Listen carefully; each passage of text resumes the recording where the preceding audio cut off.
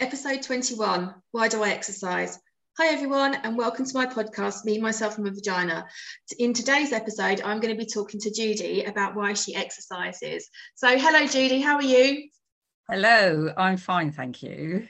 Thank you for being a guest. So do you want to start by introducing yourself? Okay. Well, I'm Catherine and I, prior to this, didn't know each other. We've got a mutual friend, Mark, who put Catherine in touch with me. So this is sort of very new to me, but I'm 74 and I, up until quite recently, ran fairly regularly. And some of that might come out in what we're going to talk about. But yeah, I'm married. I've got 3 sons, all in their 40s, and I'm just me. So my first question then is why do you exercise? Have you always exercised, or is it something that's come like later in life, or is it something you've enjoyed doing? Well, I've always been quite sort of physical, I suppose. At school, I was never particularly sporty, although swimming itself was my main sport. And I did other sports, but I didn't excel in anything. When I was then sort of like a young adult, I think I just sort of accepted the fact that I wasn't an overweight person. I didn't really sort of particularly do organised exercise. And it wasn't until I was in my 30s, after I'd sort of had the children, that I decided that I needed to do something regular. And initially I did yoga, and then I started doing step Reebok, which I really love doing. That's making a comeback. Yeah, but I just like being in a class. I like the sort of fact that it was music. And I think the other thing is somebody was organising it for me. So I just knew I could go. I'd be told what to do. I'd join in. It would be fun. And I really enjoyed that camaraderie. And then I've also done different circuit training classes, used to go to those sort of very regularly. And again, it was suddenly having a routine which sort of helped me focus really on sort of doing some exercise. But then my husband had started doing some running. He took up running fairly late in life after a sort of medical sort of, well, he'd had stuff, he'd had an episode, I suppose you could call it, a general sort of medical sort of, oh my God, I need to do something to sort of keep myself in trim. So he started running just on his own. He then ended up doing a marathon, and then he joined the running club, and he seemed to really enjoy the running club. And he was going more often. He trained to be a coach and he was involved in meetings, and I was seeing less and less of him. So in the end, I thought, well, in for a penny, you know, I was sort of join him. But I always used to think that was his thing. So it did take me a while to sort of come around to it. And it wasn't until I was 58 that I actually picked up running as a complete beginner. And so, you know, I have come to that late. And do you still run now? Do you still run now? I ran until Christmas, but I've had a cardiac issue since then, and I've now had to have a stent fitted, and I've got back into doing regular exercise under the supervision of a cardiac specialist practitioner, and that's through the hospital. And once I've been discharged from that, she does 2 sessions a week on the sort of circuit training, And I've been doing that, where I'm closely monitored with sort of during the sort of evening session. But actually, now we've got into the winter and it's dark evenings. We live out in the country. I don't like driving at night. So I've actually, last week, I told her that I wasn't going to be going now until the spring for the lighter evenings. But I have an exercise program that I got through the cardiac rehab people, which I do at home, which is like a little circuit training.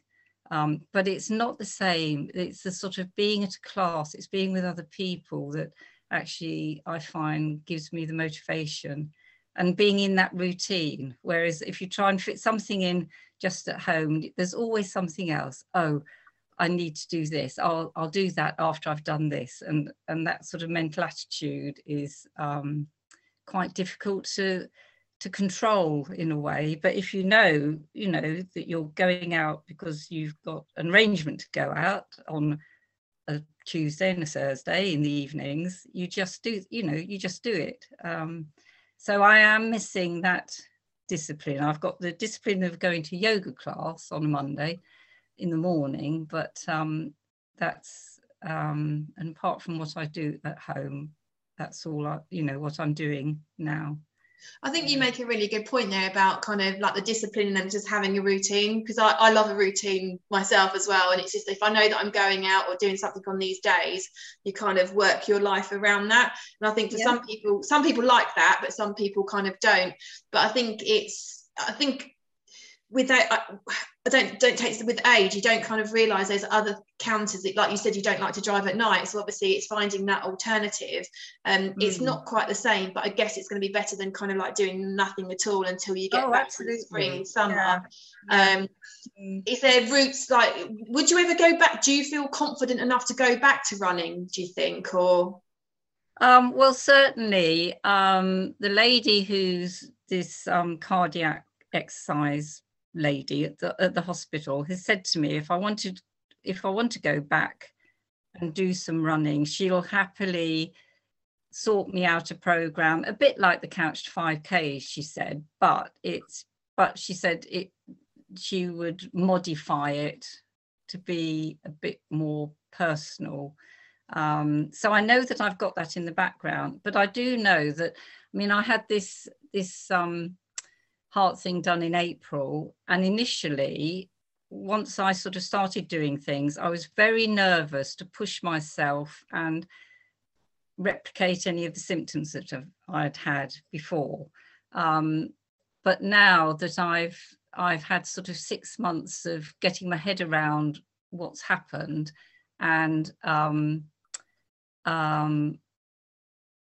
doing stuff, and I think I've now got my confidence that I know that I can do it, and I feel as though I've been in safe hands, and that's given me the confidence. So I'm quite happy doing what I'm going to be doing at home on my own, if that makes sense. No, I think it does. I think when you have something like an illness or an injury and you're kind of going through that recovery process, I think a lot of it does come down to mentally how comfortable you feel going alone, I suppose, because obviously you don't want to go back to what you said, like the symptoms that you felt before, and I guess that was pretty scary as well. And to know that you're training with someone who is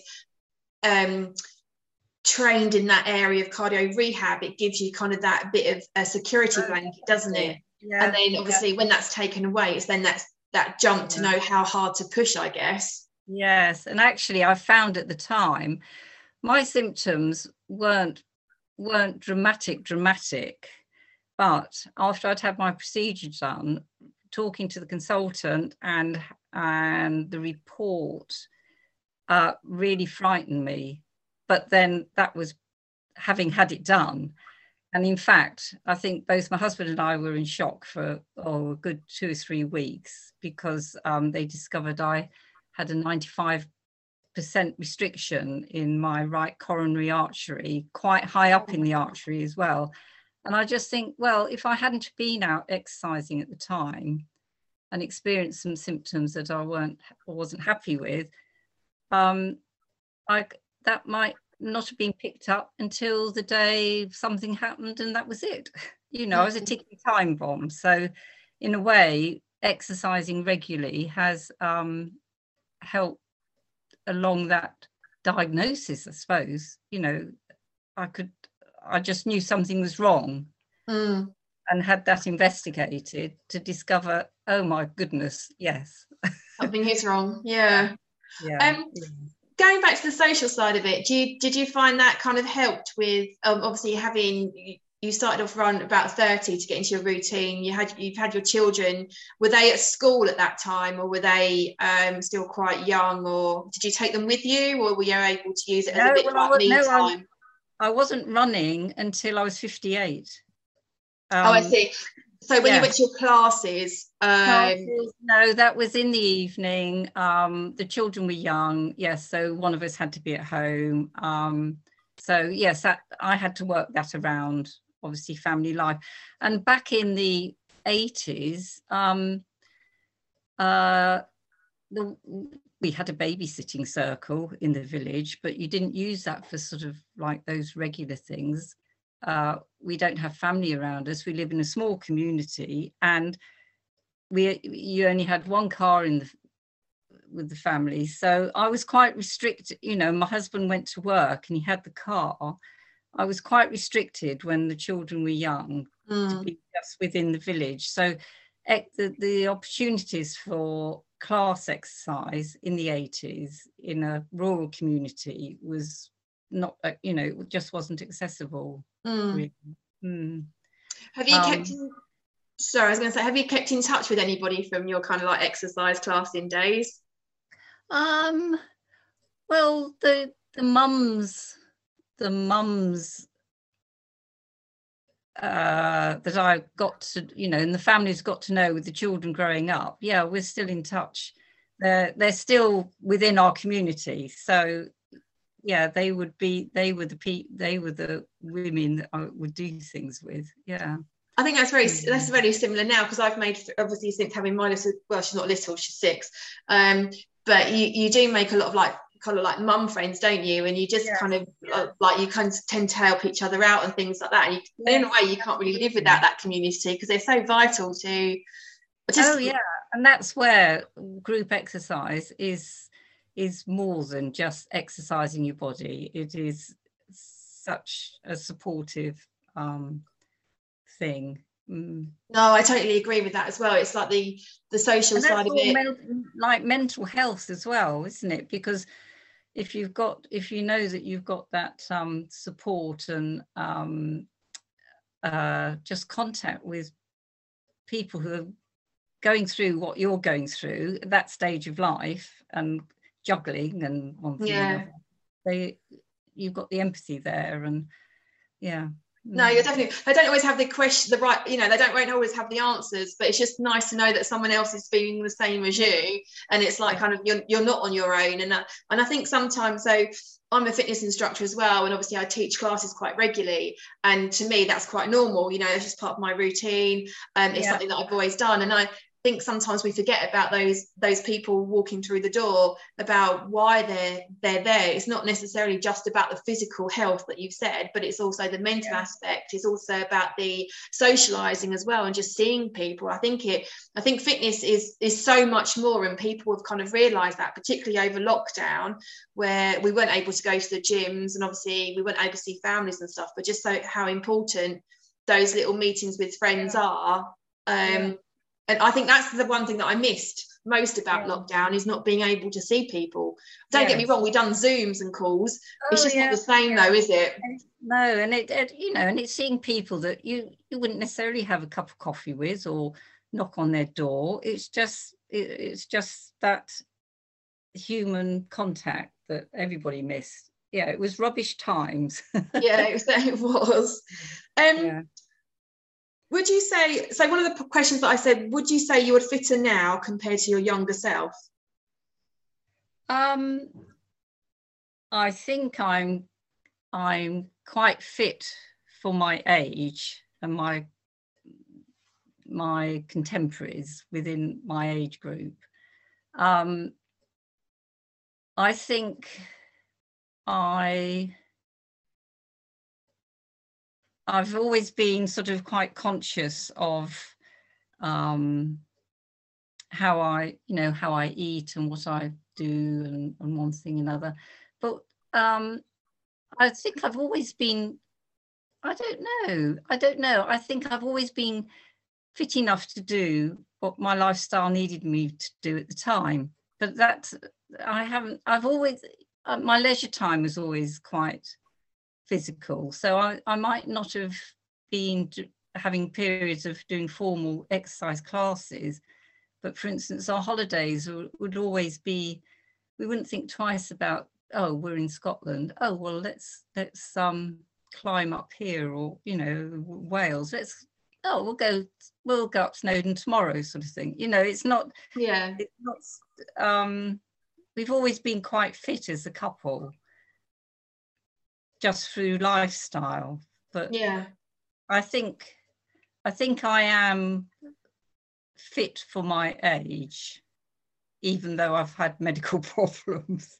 I think sometimes as well, I mean, it seems to be that medical problem as well. It was a bit, do you think it gave you a bit of an extra, I now need to do something, I want to keep going with my fitness to kind of definitely. And I had breast cancer 12 years ago and had 2 years of very aggressive treatment, and that really sort of brought me up with a whole different, because that I suppose that's been my first major medical sort of drama, and that really brought me up and made me just focus on what is important in life, and just recalibrated attitudes immensely. So my last question then, what advice would you give to your younger self about health and fitness?